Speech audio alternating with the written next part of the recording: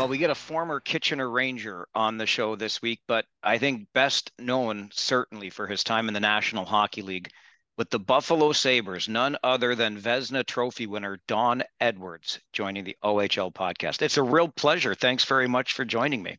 Thanks, Mike. It's a pleasure to be with you today.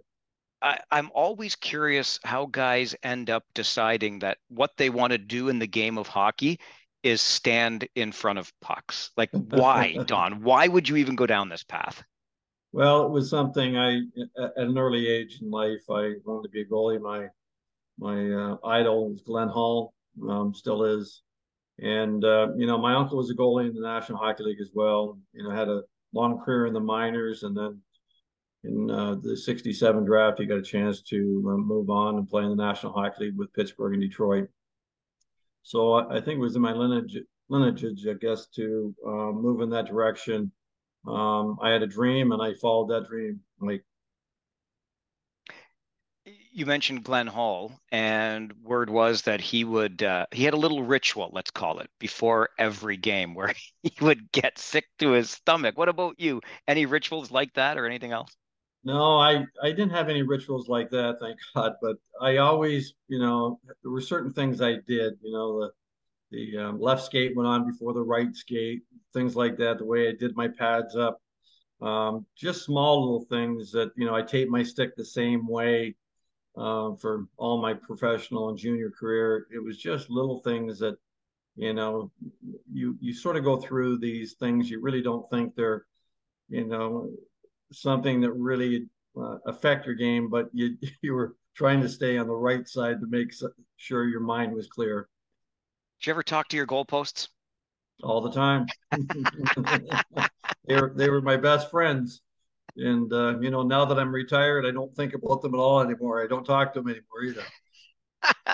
How could you? It was such a long-lasting relationship, Don. Yeah, yeah. Yeah. It's funny. I have a grandson now that's starting to play, and he wants to be a goalie now. So I'm getting my thrill late in life, I guess, to watch somebody else. Are you jealous in any way at the equipment that your grandson's getting to use compared to what you were using 40, 50 years ago?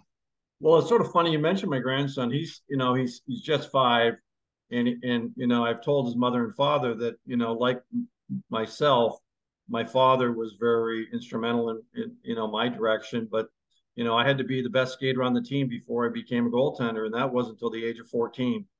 It's extremely important. Kids skate well. Back then when I was playing, you're carrying 35 pounds of equipment. Today, these kids are carrying about 20 pounds at most. It's all very light stuff. It's all ballistic. And equipment we use. I mean, we got, we're wearing face masks that were paper thin and strapped flat on our face. So it was a different air. And quite simply, in today's game, I couldn't play. I'm too small. I'm only 5'9.5". And today's goalies are all 6'3", 6'4", and they're big guys. And unfortunately, it's taking the little man out of the net. I wondered about that because the knock against you even back then was small-ish. And I wondered if that's something you had to battle through as much as battling against, people shooting pucks at you. Well, I was maybe small, but I was very lucky. When I was playing my junior career in Kitchener, there were certain habits that I was able to get rid of. As I went into my first year of pro, I had a great coach in Hershey. His name was Chuck Hamilton, and he really took me under his wing. And just up the road at that time, Bernie Prom was in his heyday with the Flyers, and Bernie was the first real stand-up goaltender outside of Plant. And so I had the opportunity to watch him on a regular basis. And Chuck just kept saying to me, "Get on your feet, get on your feet." And it was all angles and body presence. And so that's the way in which I learned to play. And it was funny. Some of the guys that I played against, would often come up to me after I was retired. They said, "You were, a real stand-up goalie." And I found that I take that as a real compliment because it was probably the difference of me playing in the National Hockey League and me not. If I would have been a V butterfly goaltender, I didn't have the size to take away the upper part of the net, although I had great quickness. I needed to rely on my size, and that was staying on my feet. As a Southern Ontario boy, what was it like when you learned that you'd be playing for the Kitchener Rangers? Oh, I was thrilled. I mean, we'd won the Junior C championship in Caledonia. That was a great thrill. And then being drafted in the fourth round by Kitchener and going there, I knew, Eddie Bush had a great reputation as being a tough disciplinarian and a good hockey mind. And when him and Mike Penny came to visit me in my home in Woodburn, and I knew I was drafted, but when they came in, I was ready. I mean, I was all set to go. And so my first day in training camp, they had already said, go get a new set of pads, go get skates at the Bauer plant. I was ready to go. And so I loved Kitchener. Kitchener Waterloo was one of my favorite places. I've still got many great friends there. And, I had a great junior career. You mentioned those names, Eddie Bush and Mike Penny. Those are legendary names in Kitchener Rangers history. By not only you talk about Eddie and his disciplined approach, but Mike too, and finding players and building some really good hockey clubs. Well, they had some great teams. I was very lucky to play with some very good players in Kitchener. I think, looking back, to play there for 2 years and be the first team OHL All Star and first team OHL All Star, and just all the things that have happened to me as I moved on into my professional career. To the Buffalo Sabres, being the AHL MVP in my second year, although I only played until mid-February.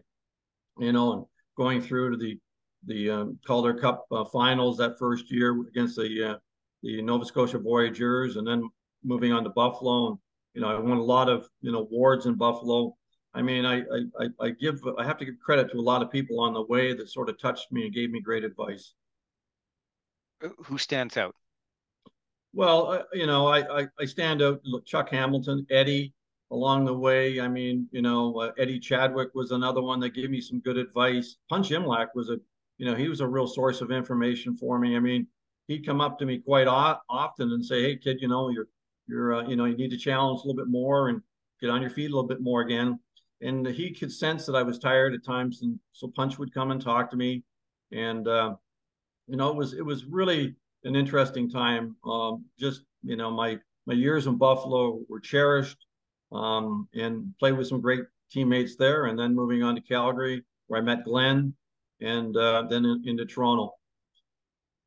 It's a really incredible career. And I'm thinking back on the time you were in Kitchener, Don, and the organization, really the franchise was still very much in its infancy, now 60 plus years strong. And Friday nights are hockey nights in Kitchener, as I know they were back then, but we're talking 7,000 fans per game now. What was it like? How much had the city embraced the team back then?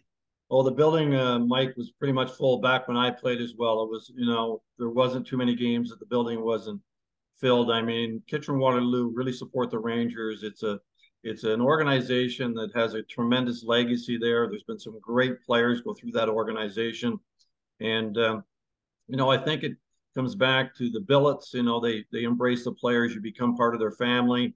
They really make you part of the community, and I think that's what makes Kitchener Waterloo so special. Is that the people just come out and they understand what that organization means to them, and it's a dynasty there as far as it's not going anywhere, and it seems like they've done many expansions to the auditorium, but they continue to fill it. Yeah, it's I mean, we still refer to it as a cathedral really because it's got that hockey arena feel to it as opposed the new ones are nice and they've got those creature comforts, but the odd, while having expanded a couple to a few times since you were here, is still very much that classic hockey arena. Well, we played all of our games out of there. The only times we weren't there was when Oktoberfest was going on, which I imagine is still going on right now in Kitchener. It just ended. But it's a special place. I mean, the fans got into it. I mean, the people that used to come to the games that watched my career, and then as I moved on in life, they became good friends. I mean, it's really something special to look back on and say to yourself, I was very blessed to play there. And as every kid that has had the opportunity, or every player that's had the opportunity, to play in Kitchener, I think they would all, say the same words: is that how kind the community was to them. You got to play while you were here with a fellow by the name of Dwight Foster, who still holds the record for most career points as a Kitchener Ranger. And I don't think that's going to be a record that's broken for what it's worth. But when you were playing with him, I mean, Did he make it look easy? What was he like? Well, Dwight was drafted very young too. I mean, he was a young player being drafted. I think Dwight was 16 when he got drafted, 15, 16. He made the team immediately, and stuck around there a long time. And when he first got there, I mean, in that second year, I guess, our team was pretty much drained of potential. I think we had 5 first rounders that my first year that were first round picks in the NHL, and then we had 4 second rounders. So it was blessed with a very talented team. Unfortunately, we had a couple key players go down in the playoffs. One was Dougie Riseborough, who hurt his knee, and then Peter Sturgeon went down. And we lost a couple key guys to us in there, and so we didn't go quite as far into the playoffs as we really maybe wanted. But Dwight came in that next year, and the team was a complete rebuild, and it was a different story around what Dwight's career, and he had a great career in Kitchener. I didn't follow it all that closely, to be honest with you, because I had moved on into the NHL, the American League, and then the NHL. But a few years later, Dwight appeared in the NHL as well. You talk about the talent that you had on those teams with you in Kitchener, and then moving on that Calder Cup appearance with Hershey, and then into the National Hockey League when you start with the Buffalo Sabres, arguably in their first heyday. The French connection is there. I mean, Don Edwards was a part, and not to take away from your talent by any means, but boy, oh boy, did you have some talented teams to play with. We did, and the weird thing about it at the time, Buffalo was one of the top 3 teams in the league. It was Montreal, Buffalo, and Philadelphia, and then you could maybe throw the Bruins in there too. I mean, we were the dynasty teams of that time. I mean, at some point we all had to go against each other in the playoffs, but I still remember the bench clearing brawls with the Montreal Canadiens and the Philadelphia Flyers and the Boston Bruins. I mean, we went at it and we knew we were in for a tough game. But it was a good time for me to play in the league. I always marveled at going against Ken Dryden and Bernie Pront, and Jerry Cheevers. They were sort of the main stable guys in the league at that point. And to be considered in that elite group at the time, I was really honored. As a goaltender, what do you do when the brawl's happening? Do you find Ken Dryden or Bernie Pront or Jerry Cheevers and kind of square off? What happens? Well, it was funny, Mike. I probably started as many as someone else. I mean, I can recall starting at least 5 or 6. We had some pretty tough guys in Buffalo at the time, and Lee Fogland and Rick Dudley and Jimmy Schoenfeld and Jerry Korab, and there was quite a few others as well. But we weren't afraid to drop the gloves and go at them. And back then it was sort of funny that certain guys always matched off against each other. It was there was great respect between the 2 teams, and the heavyweights would get at it, and the other guys, the lightweights, would sort of shoulder up to each other. But I don't remember going toe to toe with any goaltenders. As close as I came was in the playoffs when I was with Calgary when we went against Winnipeg one year. All right, so you're playing goal for the Buffalo Sabres, and the flower is coming down the wing, and that hair is flowing as he's skating along. What goes through your mind as a goaltender? Well, it was funny. I played it with Guy in the '81 Canada Cup, and I did pro tips with him in Quebec too, the Howie Meeker pro tips, and so I got to know him a little bit. But when I first got in, I was a rookie, and I was a deer in headlights when you played the Canadians because they had the big teams. Surprisingly, I was very, very fortunate in my first game in the Montreal Forum. I shut them out 6-0, and that was something that I'll never forget. Before the game, Danny Garrett came up to me, and I was sitting on the players' bench taping a stick, and he came out to me, sat down with me for about 10 minutes. He said, "Kid, you got to breathe." And he kept saying, "Dart, Dart, you got to breathe." And he goes, and then let it out real slow. And I did that for about 3 minutes, and he was just trying to get me calmed down. Well, we went out that night, the team played great, and we beat them 6-0. And, I look back on moments like that, that really are highlights in my career that you like to remember, and there'll be something for the history books. One thing I noticed about you, Don, when we look back on your statistics, and this goes back to junior when I saw you appearing in 65 games with the Kitchener Rangers, the year that you won the Vezina, I believe it was 72 games Yeah, that you yeah. appeared in for the Buffalo Sabres. Clearly, you must have relished the workload, or was it Yeah. just, look, Dart, you're up, and you kept going? I believe the year we won the Vezina, I played 92 games that year in total between regular season and exhibition and playoffs. I mean, it was a healthy workload. And I remember playing a lot of games in Kitchener. I mean, first year I went there, Bob Blanchette was the goaltender that was supposed to, get all the praise, and very quickly Eddie had me in the pipes, and all of a sudden Bob was out the door, and I was playing all the games. So they had a lot of trust in me. I loved to play the games. I mean, I just loved to play, and every opportunity that came, I was in there. So there wasn't too many nights that I didn't want to, I wanted to sit on the bench. Okay, so I'm just thinking on that conversation with Danny Gary saying breathe, kid. And Yeah. I mean the pressure. There's so much pressure on a goaltender, Don. I don't have to tell you that. What's the secret? We always talk in the broadcast booth about, having a short memory. Don Cameron always said, I'll never say on the air he probably wants that one back because a goaltender wants all of them back. How did Yeah. you mentally deal with the pressure of the position? Mind over matter, really, Mike. It was really a situation that, I started later, in my career as I moved into the pros. I started playing the games in 5 minute segments. So instead of playing 20-minute segments or 60-minute segments, I started breaking the game into 5 minute segments. And what occurred is that, if I didn't allow a goal in the first 5 minutes, in that 5 minutes, I won that segment. And that was like a little boost to me. And then all of a sudden, okay, let's win that next segment. And so I think it was a really good leveling board, if anything else, to keep me focused. I mean, it's easy when you give up a goal to say, geez, they're going to get another one right away.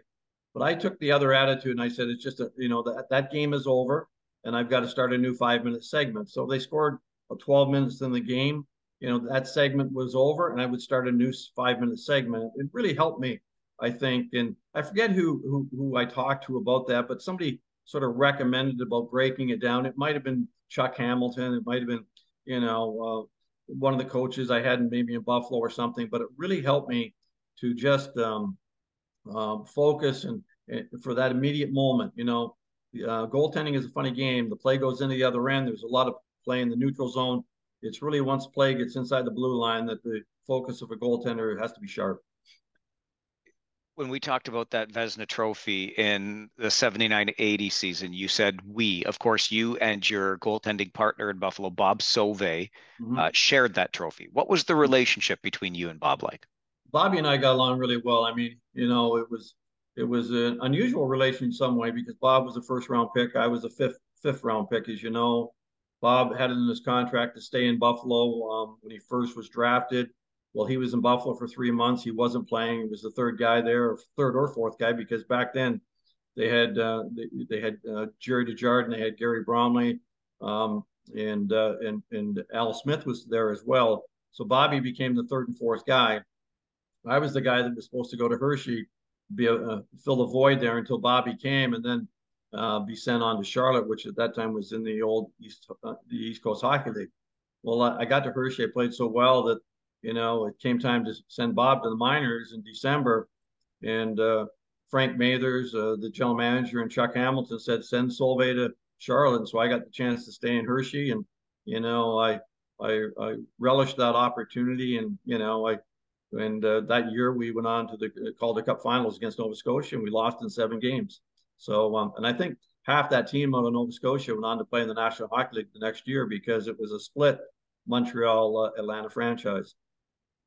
You talk about being drafted in the fifth round to the Buffalo Sabres, but that same year, the WHA's San Diego Mariners also drafted you. What Yeah. happened there? And did you not like warm weather? Like, what the hell did you choose Buffalo for? Well, I live in warm weather now, as you know. I'm here in Florida, Southwest Florida. I absolutely love it. But yes, I was drafted. It really wasn't a consideration because back then I knew if I was going to play in the World Hockey League, I was going to become the backup goaltender, and I wasn't going to play. So they're going to offer me $12,000, $15,000 to be the backup goaltender, and then with no experience. So my career, I really knew that my career at that point was probably at a dead end. So keeping with the decision to stay in junior and then be drafted to the NHL, I was lucky enough, and from there, all the pieces fell in place, and thank God, because I didn't know I don't know what else I would have done. You're a puck stopper. You're a puck stopper at that Yeah, time, right? for sure. Tho- But anyways, it was a great career. those Buffalo teams, Don, I remember them so fondly, even though I admit to being a Leafs fan, and we'll get to your stop in Toronto a little bit later. But That doesn't make you a bad person, Mike. thank you, sir. Sometimes I feel like it, and I'm told I am, but that's good to know. But Yeah. we got the Buffalo Sabres game of the week on Saturdays on WGR here in Southern Ontario. I loved listening to Ted Darling. I was watching the games with you and Perro and all these other guys. We've already talked about all the talent. They were some really good teams. What was it that kept you from just getting over the top? Well, I think there was a certain amount of magic. I think if anything, I think we probably missed a little bit of what I would call coaching discipline. At the time, Montreal was dominating, and Scotty was behind the bench, and Scotty had a tremendous mind. I mean, I played for Scotty for a few years when he finally came to Buffalo, but Scotty had a tremendous mind for the game. He was 2 and 3 moves ahead of everybody, and I think that was one of the things we missed. The other thing that was disappointing is when Scotty first came, I think he took the position that he wanted to build his own team. And I think if he would have left, 90 to 95% of that team together, we may have won a cup. But he was quick. The first thing he did is Rennie Robert went out the door, so that broke up the French connection. Then Schoenfeld went out. Then Korab and Luce went out, and the list goes on and on. And all of a sudden, the core of the team had been broken. And so, the remaining parts of that was Craig Ramsey, myself, and maybe Billy Height. Um, of the start because we had Robert gone. Oh, excuse me, Jobert was still there as well. We still had this, the star, but Martin was gone, Robert was gone, Korab's gone, Schoenfeld's gone, Luce was gone, and the list went on and on. So it was a new team with a whole different bodies that were in the dressing room, and it was finding that chemistry to be a champion, and we just couldn't find it. Did it come as any sort of relief then? Were you ready to make the move when the trade to Calgary came along? I wasn't. I didn't want to be traded. I love Buffalo. I still do. I mean, it was interesting in the fact that I was negotiating my I guess it'd be my third deal, and we were very close in settling. And I had fired Eagleson as my agent after my first contract, and I went on my own. And I was, virtually I had an accountant in Buffalo assisting me with that contract. And we were sitting in the meeting, and what happened was Scotty leaked that he was going to sign me and then trade me. And I looked and turned to Bob Engel and I said, Bob, I said, if he's trading me, I'm not signing here because I'm going to be able to go somewhere else and probably get more money. So sure enough, we left the meeting, and then 2 weeks later, just at the draft, I was traded to Calgary. It was between Washington and Calgary. And I ended up getting traded there. Um, about a week later, I met with Cliff Fletcher, and the negotiation took 20 minutes. I He mean, was, yeah. and it was for a lot more money than what I was going to get out of Buffalo. But trust me, I was sad to leave Buffalo. We raised 3 of our kids. They were all born in Buffalo. They're all American citizens. I mean, I still have a lot of friends there. I still go back there and visit friends and play in a few golf tournaments and go back and do the odd alumni function and things like that to promote the Sabres. But I love Buffalo. Yeah, well, talk about a sports town too. I mean, that city gets behind its sports teams. Yeah. I think they went through, the last 10, 15 years, the Sabres have really struggled. They just haven't been able to find their way. I think they're slowly getting back there, but they still got a year or two to sort of get to that elite group of what I would call 4 to 6 teams in the league. They're trying, but there's such a um, there's such a level playing field in the league now with the salary cap is that nobody dominates anymore. It's sort of like you build a team for one year and then you got to retool it and build it again. So it's a hard thing, and I think Kevin Adams is trying to do his best. But again, it's a matter of signing and drafting good players, and then keeping yourself under the salary cap in a small market. Did your heart break just a little bit for them in the 99 Cup with the famous foot increase finish? I did, as much as I would like to have seen the Sabres win in that, Hasek was the star. I mean, Dominic, I mean, he made that team and he made them better. And, to see them lose, I mean, it set them back. But that's what the game is all about. It's the toughest cup to win. You got to battle it out for 28 games if every series goes 7 games, and it's a tough haul. You're not just mentioning Hasek because you're a fellow goaltender. What you said is absolutely true, and I think everybody that's watched any hockey knows it. He carried that team and was the biggest reason why they got as far as they did. But I wanted to ask, as a former stand-up goaltender and what you did, what did you think of Mr. Unorthodox there in Dominik Hasek?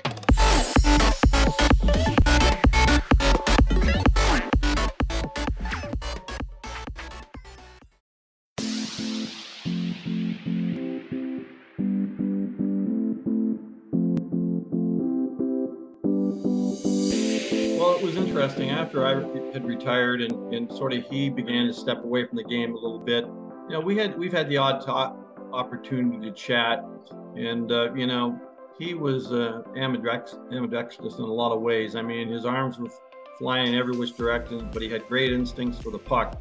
I wouldn't say he had the greatest style of all time, with the best fundamentals, but he just had a way of stopping the puck and making it, a job look easy that was difficult. He made saves sometimes that you say, how did he ever do that? But his reflexes were so good, and he had a real vision on where the puck was. When we talked earlier about Lafleur, you mentioned that 81 Canada Cup team that you were a part of, backing up Mike Liut, but it's got to feel special. What did it mean to you to play for Team Canada? Well, to walk in the dressing room with Team Canada, it was an unbelievable feeling. 40 guys invited to camp. We had a lot of young guys there that they were trying to give exposure to, Paul Reinhardt at the time and Paul Coffey and some of those guys that were just starting to come in the league. It was funny, just down here the other day, Craig Hartsburg walked into the place I helped with some golf product. And, I hadn't seen Hartsy in a couple of years, and he came in and, we were teammates in the 81 Canada Cup. He was there as well. But they're, playing with guys like Lafleur and Larry Robinson, and, the list goes on and on and on. I mean, it was a dynamic group of people, of players, I should say. And to be a part of that, I was blessed, and I was particularly taken, and I felt very proud that I was able to play the semifinal game. I was not supposed to. It was Billy Smith and Mike were probably going to play the games. In fact, when it came time for the final pair downs, Eagleson came to me and in Edmonton and said that only two goaltenders could practice with the team. Well, it was very interesting. It was a lie, at that time, because I had talked to both Billy and Mike, and I told them that that they were expected to play and to take as much practice as they wanted. I'd just be a bystander at the sides. But Eagleson sort of took it that he wanted, whether Billy or Mike had talked to him, whatever else may be, he sort of didn't want me to be on the ice. He told me I could practice with the trainer after practice, after the team had practiced. And I looked at myself. I said, why would I stick around here and practice with the trainer when I can go home to Buffalo and practice with the guys and get ready for training camp? Well, I flew.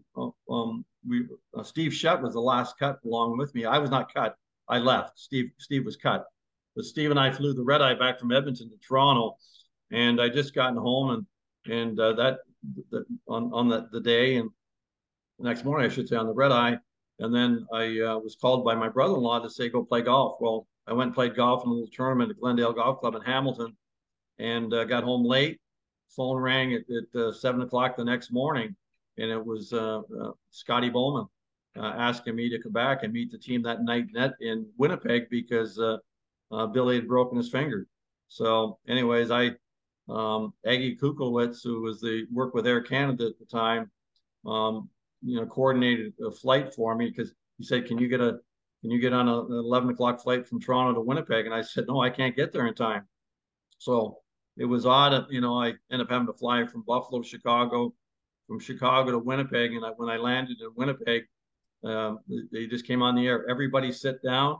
They come in and grab me off the plane. They opened up the luggage compartment, grabbed my hockey bag, wished me over to the Winnipeg Arena.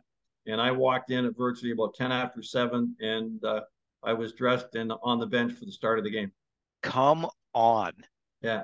That's Yeah. an incredible story. How could you even, I mean, I guess you don't have time to really get nervous or mentally prepare anything.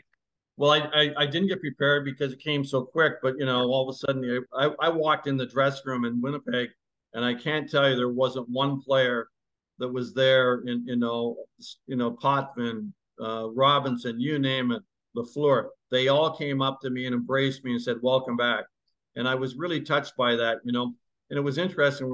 We flew that night after the game in Winnipeg. We flew that night from there to Mirabel Airport in Montreal. And I still remember getting my luggage. My equipment had been taken by the trainers, but I had my luggage, that with me. And I'm walking through the airport, and who comes up beside me is Scotty Bowman. And Scotty came up to me and he said, "Welcome back." Well, oddly enough, just before the semifinal game, I wasn't expecting to play. I went to the game not knowing I'd been, you know, uh, be playing. And just before warm up, Scotty came in and said, "You're playing."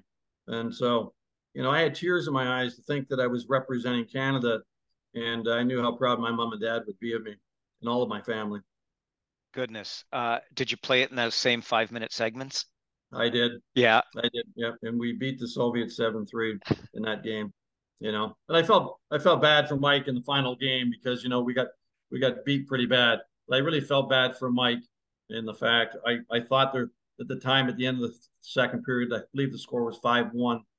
And I thought, knowing Scotty, that he might put me in to try and change the wave. But I think he was also being respectful to Mike, knowing that, Mike had such a great year the year before. You know, and I recognize that comparing eras is unfair and it's going to be obvious always a subjective conversation. But I'm just thinking of all these names you're rattling off here, Don, yourself among them. I mean, were you not part of the best era in the National Hockey League? No disrespect to the Crosbys and the McDavids today, but goodness gracious.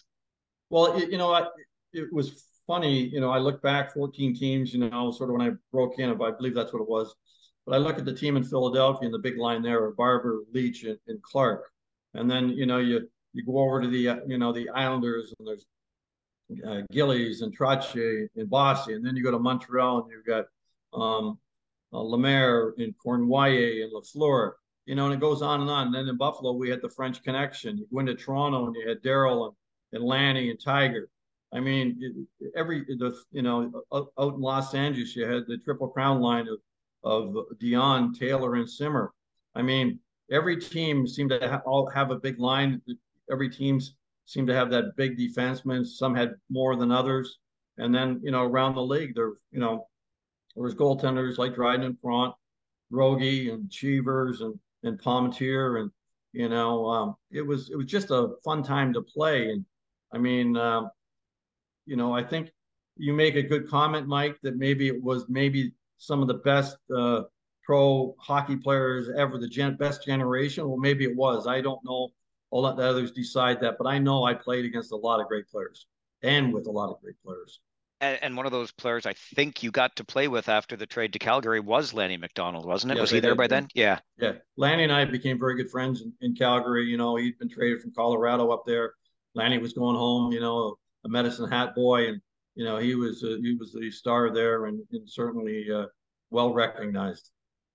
You mentioned earlier, Don, that one brawl that came in a playoff versus Winnipeg. I would have thought immediately Edmonton, of course, because the old Battle of Alberta. What was it like Yeah. being a part of that in its heyday? Well, I'll tell you what, it was war. It was a true war. I mean, I've never been in a situation where two teams hated each other so badly. And it was a little bit, the Calgary oil money and the refinery of Edmonton. It was sort of like the two, but there was real competition of province. Both had great teams. I mean, we had great teams in Calgary, and Edmonton had maybe they had the better team. They had a little bit more depth. I mean, I look at our team, and then I looked at Edmonton's team, and you know Edmonton at the time maybe had a little deeper edge in defense that maybe what we did in Calgary. We had some good players in Lanny and Kent Nielsen and some others there. Yeah, they had Wayne, and Wayne was in sort of his youthful years, and Curry and Anderson. and Messier. But we had some guys in behind that we could go toe to toe with them pretty good, and we had some great games. And I can still recall, the battles that went on, and those will never be forgotten.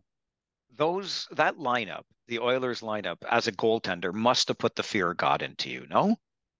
Not really. I mean, I looked at it as a challenge, but at the same time, I knew their firepower, and it was a sense that I had to be on top of my game, as any goaltender had to be when you played against the Oilers. I mean, they were good, they were very good, and but there was many nights that I played well and beat them too, and I think that's part of the thing of the rivalry. I mean, we could go toe to toe with them pretty much, and and they had some tough guys, and we had some tough guys as well, and both teams really respected each other, and it just happened that maybe Edmonton just had a little bit more depth than we did in Calgary. But Do you miss? we were probably certainly the second or third best team in the league at the time. I don't think there's any question about it. And I wonder if you miss that style and era of hockey, Don. Um, I do, and I think what's sort of happened, Mike, that I believe is that there's a lot more foreign players in the league today than maybe what there was back then. I think that the players during my era at the end of the season would stay in the towns they played in. They became a part of the fabric in those communities. We were all part of the charity, all the philanthropy that was involved in the city. We were involved in some way or another. The players today, for the most part, they're making so much money that they go home to their hometowns, or the places where they have these rich places or vacation spots that they go to. So I think a lot of the cities have lost that flair, that dynamic of those players staying and residing in those communities. It reminds me of the old adage that you play for the name or the symbol on the front of the jersey, not the name on the back. Yeah, yeah. There's not too many teams that you can look at now where I know in Buffalo during our heyday we had anywhere between 14 to 16 players that stayed in the city for the summer, and we became brothers. I mean, we did everything in the summer together and in the winter together. There was a party we were all involved in it. It didn't matter where it was, and it was just we just had a different lifestyle that these kids do today. I mean, I think in some ways the league is a little bit overpaid. I really believe that. I think sports in general. I think the money's gotten way out of hand, but that's endorsement monies and things like that are now affecting the games. But I think it's also affected some of the smaller markets as well. That is an excellent observation around the connection to the community, the city where you played. I haven't heard that expressed before. And I think you're absolutely onto something because you want to win for that city, right? Yeah. Like I look now and I still get, notes from time to time from the I get lots of stuff from the Buffalo alumni, but even the Calgary alumni, there's a real strong allegiance of those 80s teams in Calgary there. I look out there and there's Lanny and Jamie McCowan, and the list goes on, Jim Poplinski, and the list goes on, Jamie Hislop. They're still living there. It just, I think, when you're successful in a city, there's a sense of pride that in you feel at home there. I think today with these players that don't stick around, they all, as soon as the season's over, they're gone. There's a sense of loss of that, and I think there's a loss of connection between the players and the city because of that.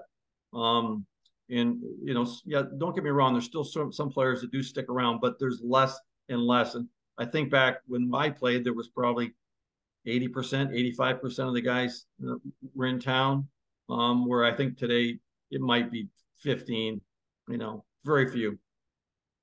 Did the time zone, playing in the mountain time zone, mess with you after coming out of the East? Oh yeah, very much so.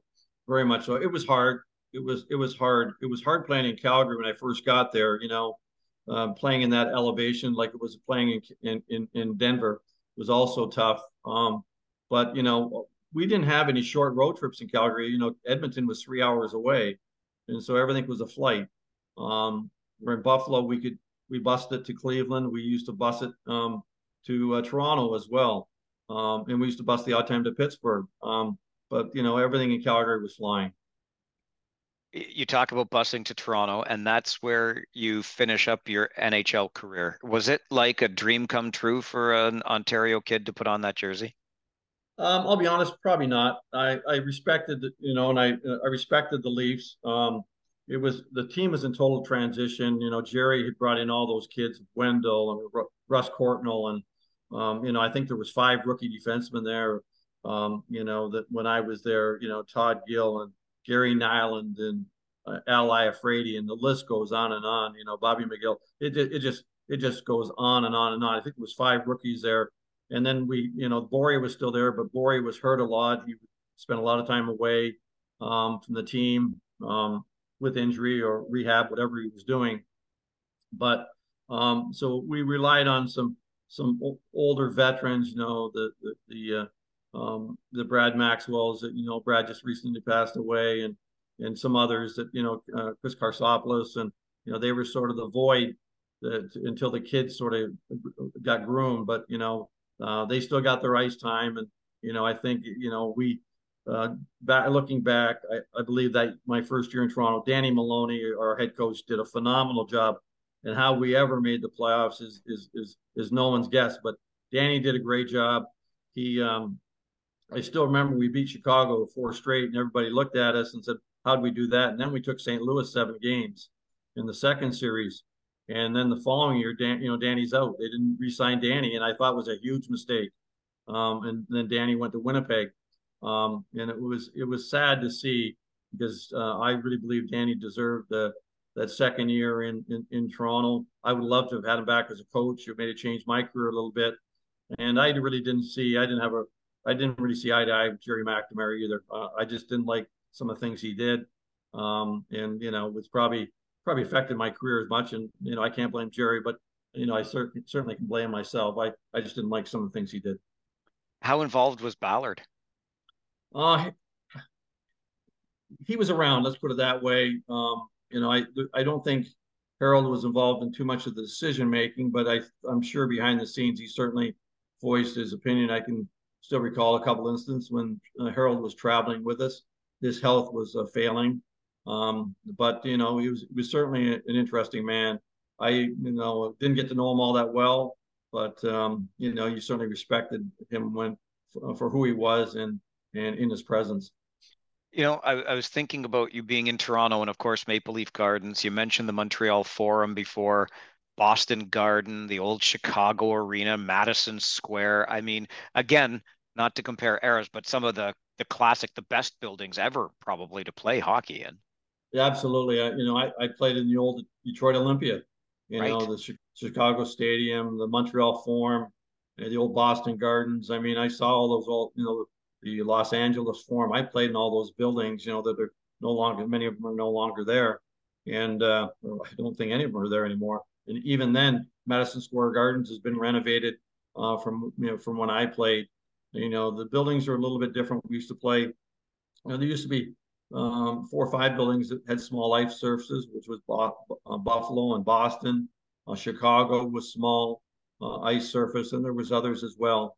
But certainly when you went into places like the Montreal Forum, it was special. It was a special environment. When you went in there in the morning, you went to your pregame skate in the morning, just to listen to Claude Burrell put the Canadians through the paces. Scotty would be on the ice, but Claude Burrell would be putting them through the paces in the morning, and just to see the snap of the puck on their sticks and the way in which they did things, um, it opened your eyes on how good professionals and how good a team that was. And I can recall in Buffalo, I think the one year that Montreal had only lost, I think it was the 8 games of the season, they lost 8 games. Buffalo, I think, beat them 3 or 4 times. So we could go toe to toe. I mean, our team was blessed with great talent, and we had our checking line of loose Ramsey and Gare, and they would go against Lafleur and Cornway and Lemaire, and we had our scoring line of the French Connection, and then we had some good third liners and some decent fourth liners as well. And the 2 teams were pretty blessed. The Canadians maybe had little edge in defensemen and Savard, Lapointe, Robinson.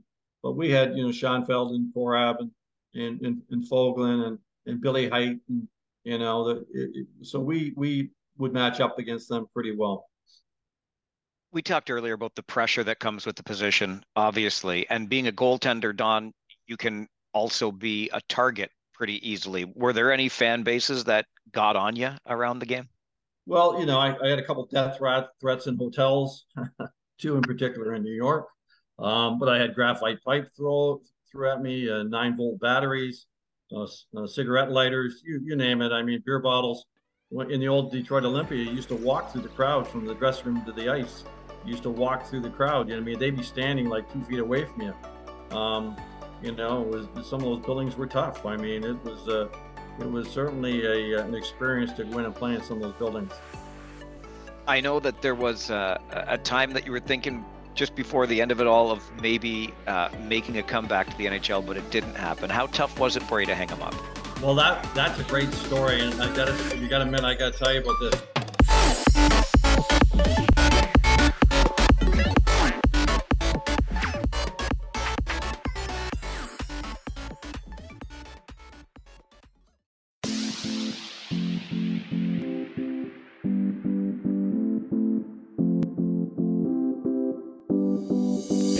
What happened? I retired, and so I finally got my settlement with the Leafs, and so I was a free agent to do whatever I wanted to.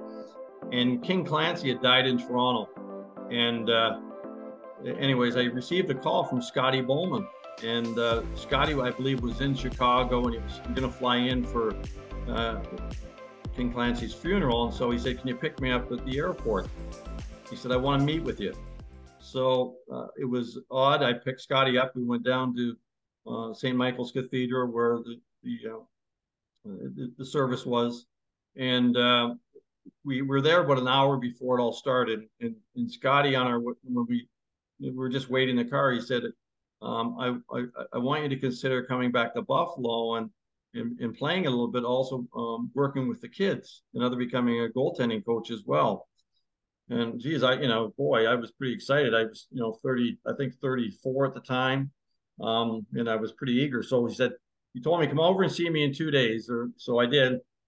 That night, the Sabres were playing Minnesota. I met with Scotty for about 20 minutes, and we were just starting to finalize what my role and how we wanted me to do. He said, "I want to get back, get in shape. I want to sort of platoon you sort of between Buffalo and Rochester, play a few games, and then work with the kids in the organization," because back then there was guys like Darren Pupa and some others, younger guys at the time. And I said, "Great." And so we were just starting to work through some of the details, and Scotty's phone rang, and it was Dory, Seymour Knox's secretary. And so she said to him, "Scotty, Mr. Knox wants to see you right away." So Scotty, hung up, and he said, "Don, can you go out and watch Minnesota practice, and after they're done practicing, I'll come and get you, and we'll finish our conversation." Well, Minnesota came on the ice. I watched all their pregame skate, morning skate, and no Scotty. Scotty never come back. So it's now about 11:45, and the Black Aces of Minnesota were just starting to leave the ice. So the main team had left, and they've already worked out 2 or 3 guys that they had as extras, and they were now leaving the ice. So I decided to go down to the dressing room, the Sabre dressing room. And I saw Rip Simonik. And I said, "Rip," who was the equipment manager, I said, "Rip, have you seen Scotty?" And he said, "You don't know?" And I said, "No, what?" He said, "He was fired an hour ago." So, I didn't know quite what to do. So I went home.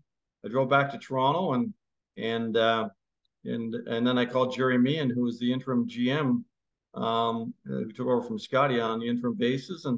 And I said, "Jerry," I said, "I was in talks with Scotty about coming back and playing a little bit and helping the kids." And he said, "I can't do anything because I'm just the interim GM," and that was it. So it never went any further.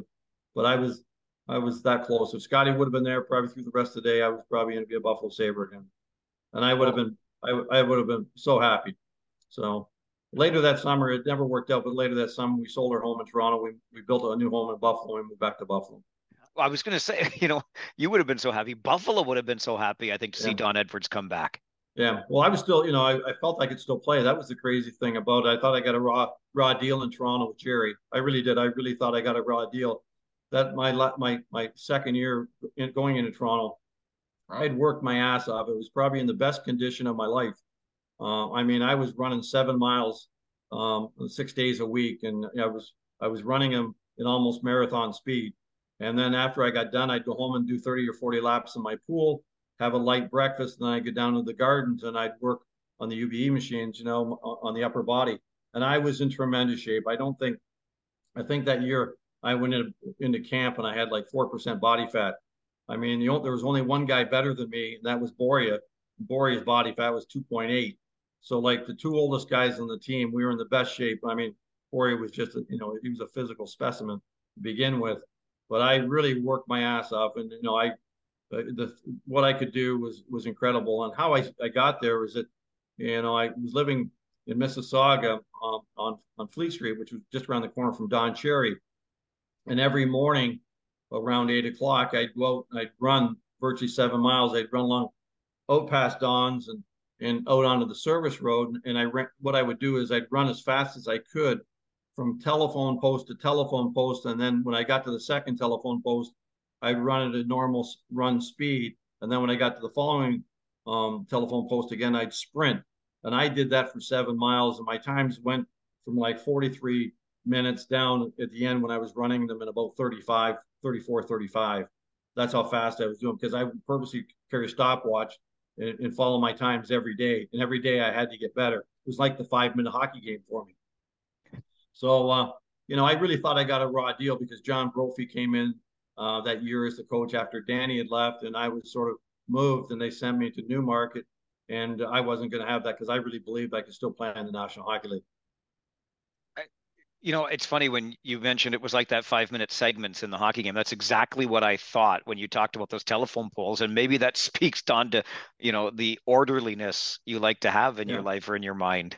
yeah, yeah. I was dedicated that year specifically to get my body in the best shape I could ever do. It was almost like the year I went to play with Team Canada because, before camp, I went to Florida for 2 weeks. I ran in the sand on Clearwater Beach. I'd go out and do 5 miles and run in the sand, and then I'd get back, and then I'd go swim in the pool. And then after I left Florida, I went back to Buffalo, and then we flew to Victoria, BC. We went out to Chemong, and then I ran in the mountains at my aunt and uncle's place up there, and I run 3 or 4 miles in the mountains. That probably wasn't a wise decision at the time because of all the cougars out there, the mountain lions and everything else out there. But anyways, I was in great shape. So when I went to camp with Team Canada, this was really interesting. We practiced twice a day. We practice in the morning, and then we go back to the hotel. We'd have a little lunch, and then we'd practice like at 1:30 until 2. We would scrimmage at that point for like an hour and 15 minutes. And it was a rule that at the end of that second practice, we had, I believe it's called Victoria Park there. We had to go down and either run 5 miles in the park. We'd run out of the Montreal Forum and up around Victoria Park. I believe that's what it's called. And then back to the Forum. Or the guys had to do a half hour on the bike. Well, 3/4 of us ran, or most of us ran. I think there was very few guys. I think Dennis Potvin didn't run only because he had bad groin. But most of us, and so the early part was that Ray Bork and I ran all the time together, and we were the lead pack. We were way out in front. And then within a few days, Wayne Gretzky joined us, and then Daryl Stiller joined us, and then Bob Gainey joined us. So the five of us, we were like the lead pack, and the other guys were well behind. That's quite the elite running club you established there. Yeah, it was neat. It was really. I see Borky every so often here in Florida. He doesn't live far from me, and I see him, and we quite often when we see each other, we'll reminisce about our time running in Montreal. When you were talking about those conversations with Scotty Bowman and working with some of the kids and coming back to Buffalo, you did coach a bit. Did you ever consider pursuing it more aggressively? Well, as I coached with Los Angeles with Larry, and I was an assistant coach there, and then I left. When Larry left, I stayed 2 years with Andy Murray, and then I left there, and then I went to Carolina and worked for Paul Maurice. Paul was great to work for. I have the utmost respect for Paul Maurice. He's a great coach, as I do with Larry. And then I left there, and I ran the team, the Tier 2 team in Oakville, And then after that, I went on to be the general manager in Saginaw. And that was, I would like to, keep those thoughts to myself. It wasn't the best experience of my life, to be truthful with you. But because they had went through, I think at that point, I think it was 7 coaches and 5 general managers before I got there in a very short period of time. And I just got caught in that wave. I remember this is funny, Mike, but the year that Pete was there, was the coach with Kitchener, and I Pete and I worked hard to work out a deal because he needed players in the Memorial Cup because Kitchener was hosting it. So Pete wanted a player by the name of Ryan McDonough that I had in Saginaw, and we worked hard. The deal almost took a month to work out, but the package I was getting back from the Rangers, I would have got players like Maverick Parks, and there was a defenseman that was from Rochester, New York. You might know this kid's name. It just skips my memory for a second. I was getting a left winger that went on. He was traded to ended up being traded to London that scored 40 goals the following year, and I had 2 first-round picks with that. And uh, I was pretty happy to get that deal done. I went back to Saginaw to try and sell that deal to the ownership, and they wouldn't accept it. And I went, we were in a complete rebuilding mode, but I can recall another deal I had that was with Barrie, and it was a sizable deal for another centerman we had, and I was getting 3 players back in that deal as well, plus a draft pick, and they just wouldn't accept it. And so I was, it was my hands were a little tied. I felt like at times I had handcuffs on, and so it's tough to work in that environment. And I was the hockey guy. I was the guy that had all the experience. And when they don't let you use your imagination and use your mindset to better the team, then you're not in a good situation. Is it a good place to be now, watching your grandson play goal and being around the game at that level? It is.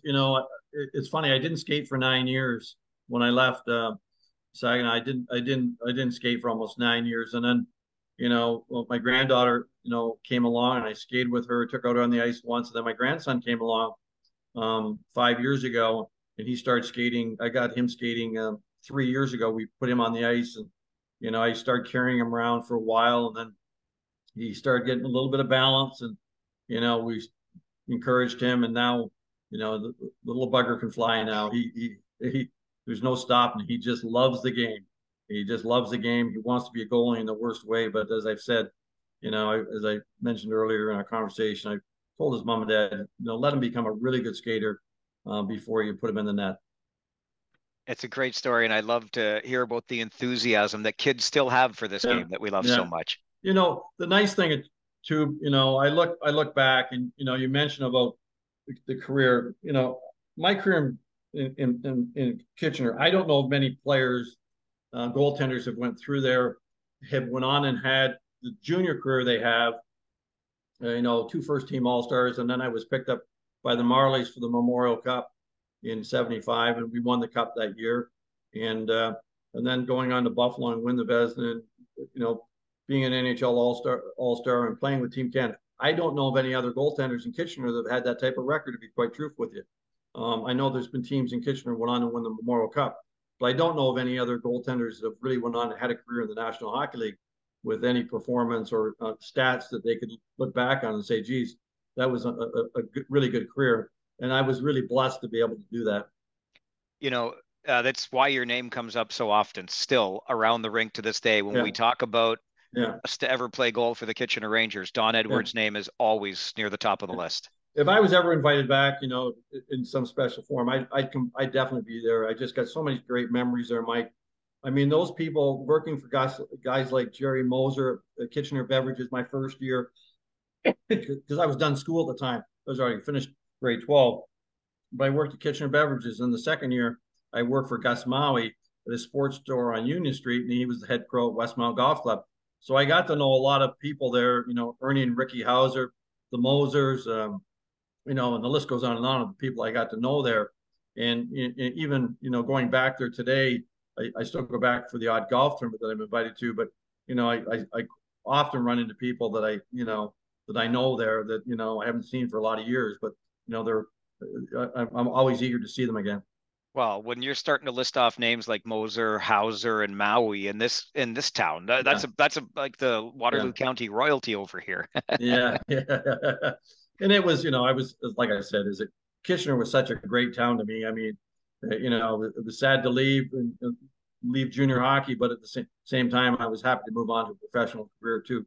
But I was, I left with a feeling of comfort and happiness, and that I'd received support from some very great people, and that's why I think so highly of Kitchener Waterloo. I'm so glad to hear it, and I can tell you, as I mentioned a moment ago, Kitchener Waterloo thinks very highly of Don Yeah, Edwards too. I There's no appreciate question that. about that. I did want to touch on because your name's been in the news this past year for a couple of reasons. One is the book that you're working on, Yeah, and yeah, the other, the reason that you're working on it. yeah, yeah. I don't know if a lot of people know this part of Don Edwards' story, but in 1991, what I would describe as unspeakable tragedy came your way. Right. Yeah. My mother and father were murdered March 21st, 1991. It was I mean, a horrifying moment in our lives. I mean, um, can't tell you the devastation it caused for all of our family. From it, I got post-traumatic stress disorder after it because I think it was a lot of issues that happened. I was myself and my brother-in-laws were the first back in the home after we were allowed back um, in after the coroner and the police had left and they did all their investigation. Um, and see that house destroyed. It was just so upsetting. And then the two trials, having to deal with a and deal with a situation of an auction where you see your family's the household really be auctioned off in like 4 to 6 hours, and seeing cherished items that you were surrounded by in life, all of a sudden gone. There was just it was very traumatic. Um, it was funny earlier today. In fact, about 15 minutes before I buzzed into the Zoom here, I was writing a victim impact statement because we have another hearing on December 8th. Now, the individual that killed my parents, George Harding Lovey, he's out on day parole, and and he's in Sudbury. He still has to report to his halfway house, um, a couple times a week, but he's now requesting full parole on him. We're in the fight of our life right now, Mike, to try and keep him in. I mean, he prior to killing my parents, he had sexually assaulted and raped my sister, and he also threatened through his sister to kidnap her, which was my children and my nephew and nieces. So there is a serious threat there. I mean, it's something that doesn't go away. We deal with it, and now we're preparing um, to um, go, to put our victim impact statements in for another hearing that will be coming up December 8th, which may, he may get his full parole, which at that point he's able to go anywhere in Canada and possibly move back next door to my sisters or whatever. And that was one of the main reasons why I left Canada, as I know convicted felons can't come to the U.S. But I've taken some serious measures in my regard as well. My wife and I now have our concealed weapons permit.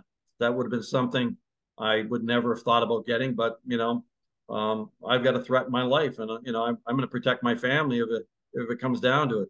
So these are all things that have impacted us, and I can't even tell you. I think this is the 11th or 12th victim impact statement I've written, along with my wife and family members and friends. And so we're preparing, and we'll do our best to try and keep him at least in a day parole, and so he can't visit the regions. And it's funny, Kitchener Waterloo is one of the areas that we have on our with the Parole Board of Canada. That's one of the areas that he can't go to is Kitchener Waterloo, and for good reason. We have family members that live there, and so we've all done our part. The Haldeman, Norfolk, Calogne area is another. The Peterborough area is another, where my wife and I, our son and his wife are, he lived a great deal of part of his life, and his wife is from that area. So we've certainly been very diligent trying to put areas of that he can't go to, and if he gets full parole, those restrictions all go away, and we sure hope that doesn't happen. This is the part that I struggle with, and I admire your determination in this regard, Don, beyond comprehension, because you're talking 10, 11, 12 times that you're going back with victim impact statements, and Yeah, it must it must sour you on the system, I'll use in air quotes here yeah, in Canada, yeah. that allows this to keep happening. Yeah. Well, if you walk back I have a huge bonus room in the back of my home here, and it's where my all my memorabilia is, that I've collected over the years for my All-Star jerseys, the one from Washington. I actually have Ronald Reagan's signature on it. There's actually two of those sweaters in the world. One sits in the Reagan Library with Reagan one, and I have the other jersey, which is Edwards one. And when I was working with the Kings, I knew somebody on his detail, on a Secret Service detail, and he took the jersey to him and had him sign it. Um, but I have some things. I have my Team Canada jersey back there. Now, I was very proud to play with Team Canada, but I got to be honest with you, my disdain for Canada and the Canadian justice system. I mean, I am so bitter. It's unreal. The Canadian justice system has failed us. The Parole Board of Canada has failed us. So many things, the liberal attitude there is over the top. I often talk to friends back there. In fact, I played golf with a guy on Saturday down here that is a well-known um, person in Ontario, and he even said to me, "It's crazy there now. It's things I thought things were maybe bad in the States right now with some of the things that have gone on with our government here, but it's even crazier from what I understand in Canada." Has writing the book been therapeutic to you in any way? It has. I had it. I'll be honest with you. It's funny. I go at it from, I have to. I go at it from period. It's sort of like 5-minute segments again. I have to take my pauses though because my post traumatic stress disorder kicks in, and then I have to stop writing. Now I went through a really tough patch about 3 months ago, where I was writing about the trial, and the trial was really difficult because there was so much information that was you know presented in just the testimony was overwhelming. And listening to the 911 call, and where you can hear my parents' voices and things like that, and you can hear the attack in the house, and um, it's just gory. And there's times that I have to collect myself and step away to say, I've got to change what I'm doing right now. And it was interesting. Writing the victim impact statement today was easy, but at the same time, trying to make sure I've got my full thoughts on paper um, is difficult. The other thing that's disappointing about this one, and this is important, Mike, and I'm pissed that the Parole Board of Canada, all of the other uh, parole sessions have all been with us present, all of the family.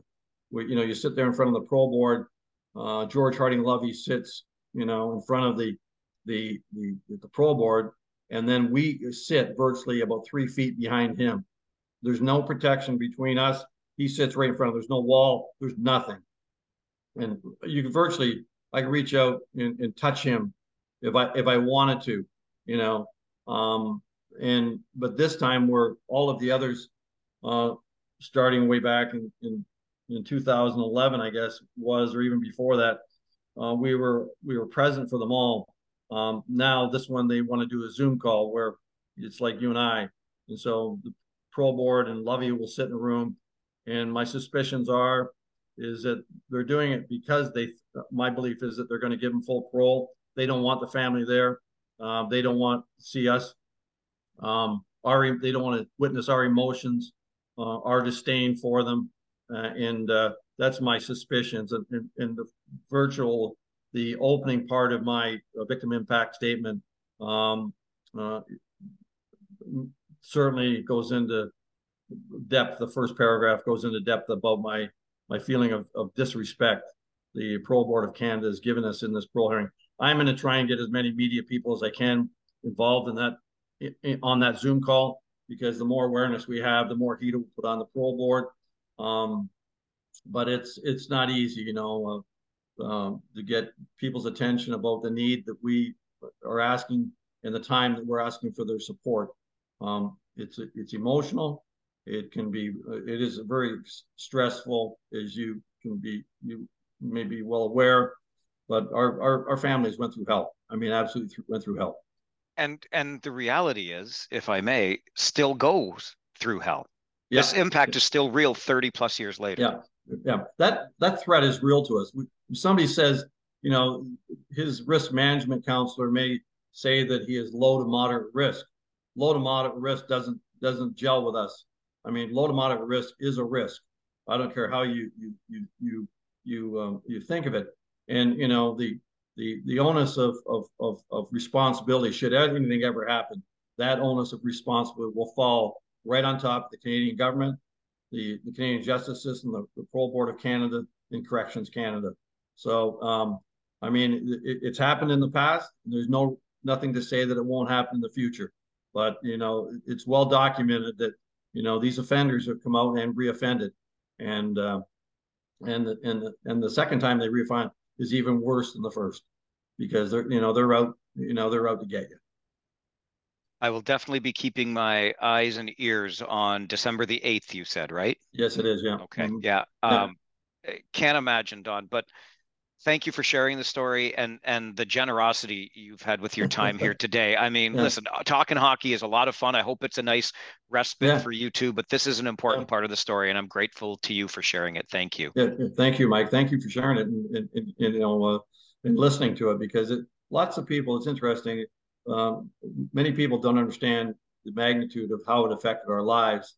But virtually, when I got my post-traumatic stress disorder, I virtually became a recluse for about 3.5 years, and people wondered after the trials, where Don Edwards go. I was dealing with a serious issue in my life, and it wasn't until 1995 when I finally had written my goaltending book, my goaltending critiquing manual, and sent it off to a couple NHL teams. And my good friend Larry Robinson, he took the job there and needed a goaltending coach, and happened to see it and reached out to me, and that was my opportunity to jump back in the league. But I went through about 4.5 years, a pretty rough patch in my life where trying to sort things through and just trying to keep my own salvation. I mean, everything from suicide, you name it, it goes through your mind. And yet here we are having this conversation. Mm-hmm. Yeah, that's a testament to you, sir. And if I may, when that night happens in Kitchener, we're going to make sure, I'd like to shake your hand in person. Okay, we'll get you back here. We'll have some ceremony for something. Okay. No, it's interesting in the fact that it's interesting the fact that I feel so blessed, and I do apologize my phone there, but I feel so blessed that to have been able to spend time in Kitchener. I met so many great people. It's a great hockey community, and I have the utmost respect for the organization and the community itself. I think we feel similarly, and I'll thank you very much again for making time to do this with me today, Don. Thanks, Mike. All the best to you, and good health to you.